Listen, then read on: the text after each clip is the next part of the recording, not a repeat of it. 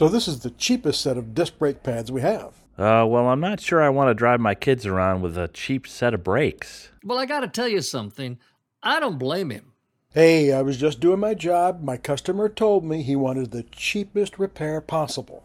I mean, when your customer said cheap, he didn't mean he wants to spend a lot of money, but he still wants his brakes to work.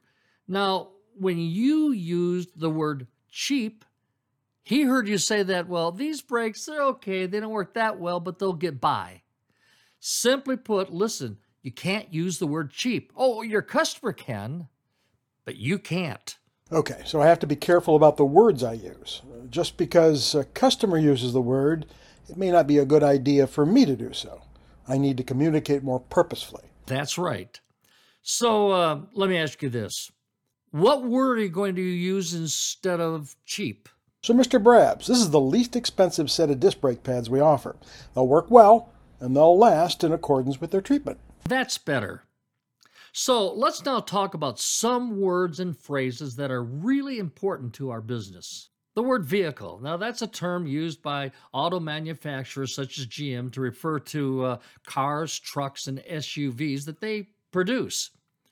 However, with your customer, I really think it's better to be less formal.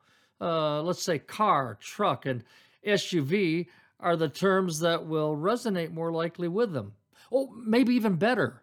How about using the vehicle name, like your Malibu or your Silverado or your Enclave, something like that? Yeah, I like that. So, but let me ask you this. Do you have any customers who have named their car, truck, or SUV? Oh, yeah, my wife Carol drives a Camaro named Speed McQueen, and I have a 3/4-ton truck I call Godzilla. Wow, that's something.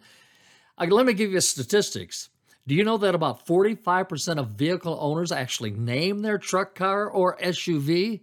So if you know what they've named their vehicle, their car, truck, or SUV, use it.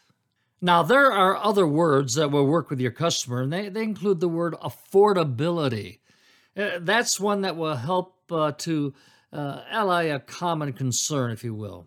Also, how about this word? How about investment? Now, that's a word that will ease your customer into a discussion about a more costly repair.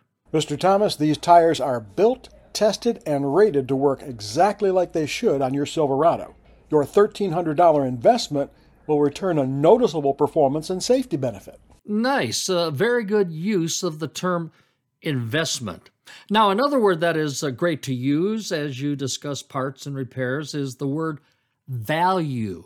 Now, value, that's the emotional combination of price, quality, and service.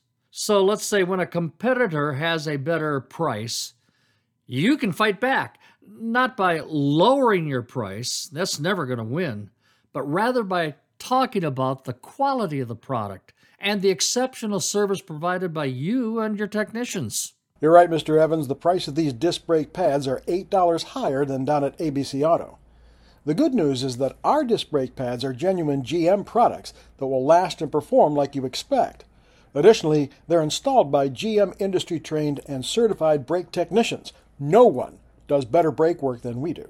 Oh, good job. You've just demonstrated how to use the word value to deal with a price objection. You've asserted that the additional $8 is worth the investment. Okay, let's talk about another word. In fact, another important word to the purpose of making a sale is the word benefit. Yeah, like these AC Delco shock absorbers. They're nitrogen gas charged. No. But don't get me wrong. Nitrogen gas charging, that is very important. However, nitrogen gas charging is not a benefit. It's a feature. Now, a feature, well, that's a characteristic of a product. So, well, for example, how it functions or how it looks, its color or its composition. And you have to remember that a feature is no reason for a customer to buy from you. To buy from you, that requires a benefit. Now, a benefit is the way that the customer's life or driving experience improves through this product or purchase.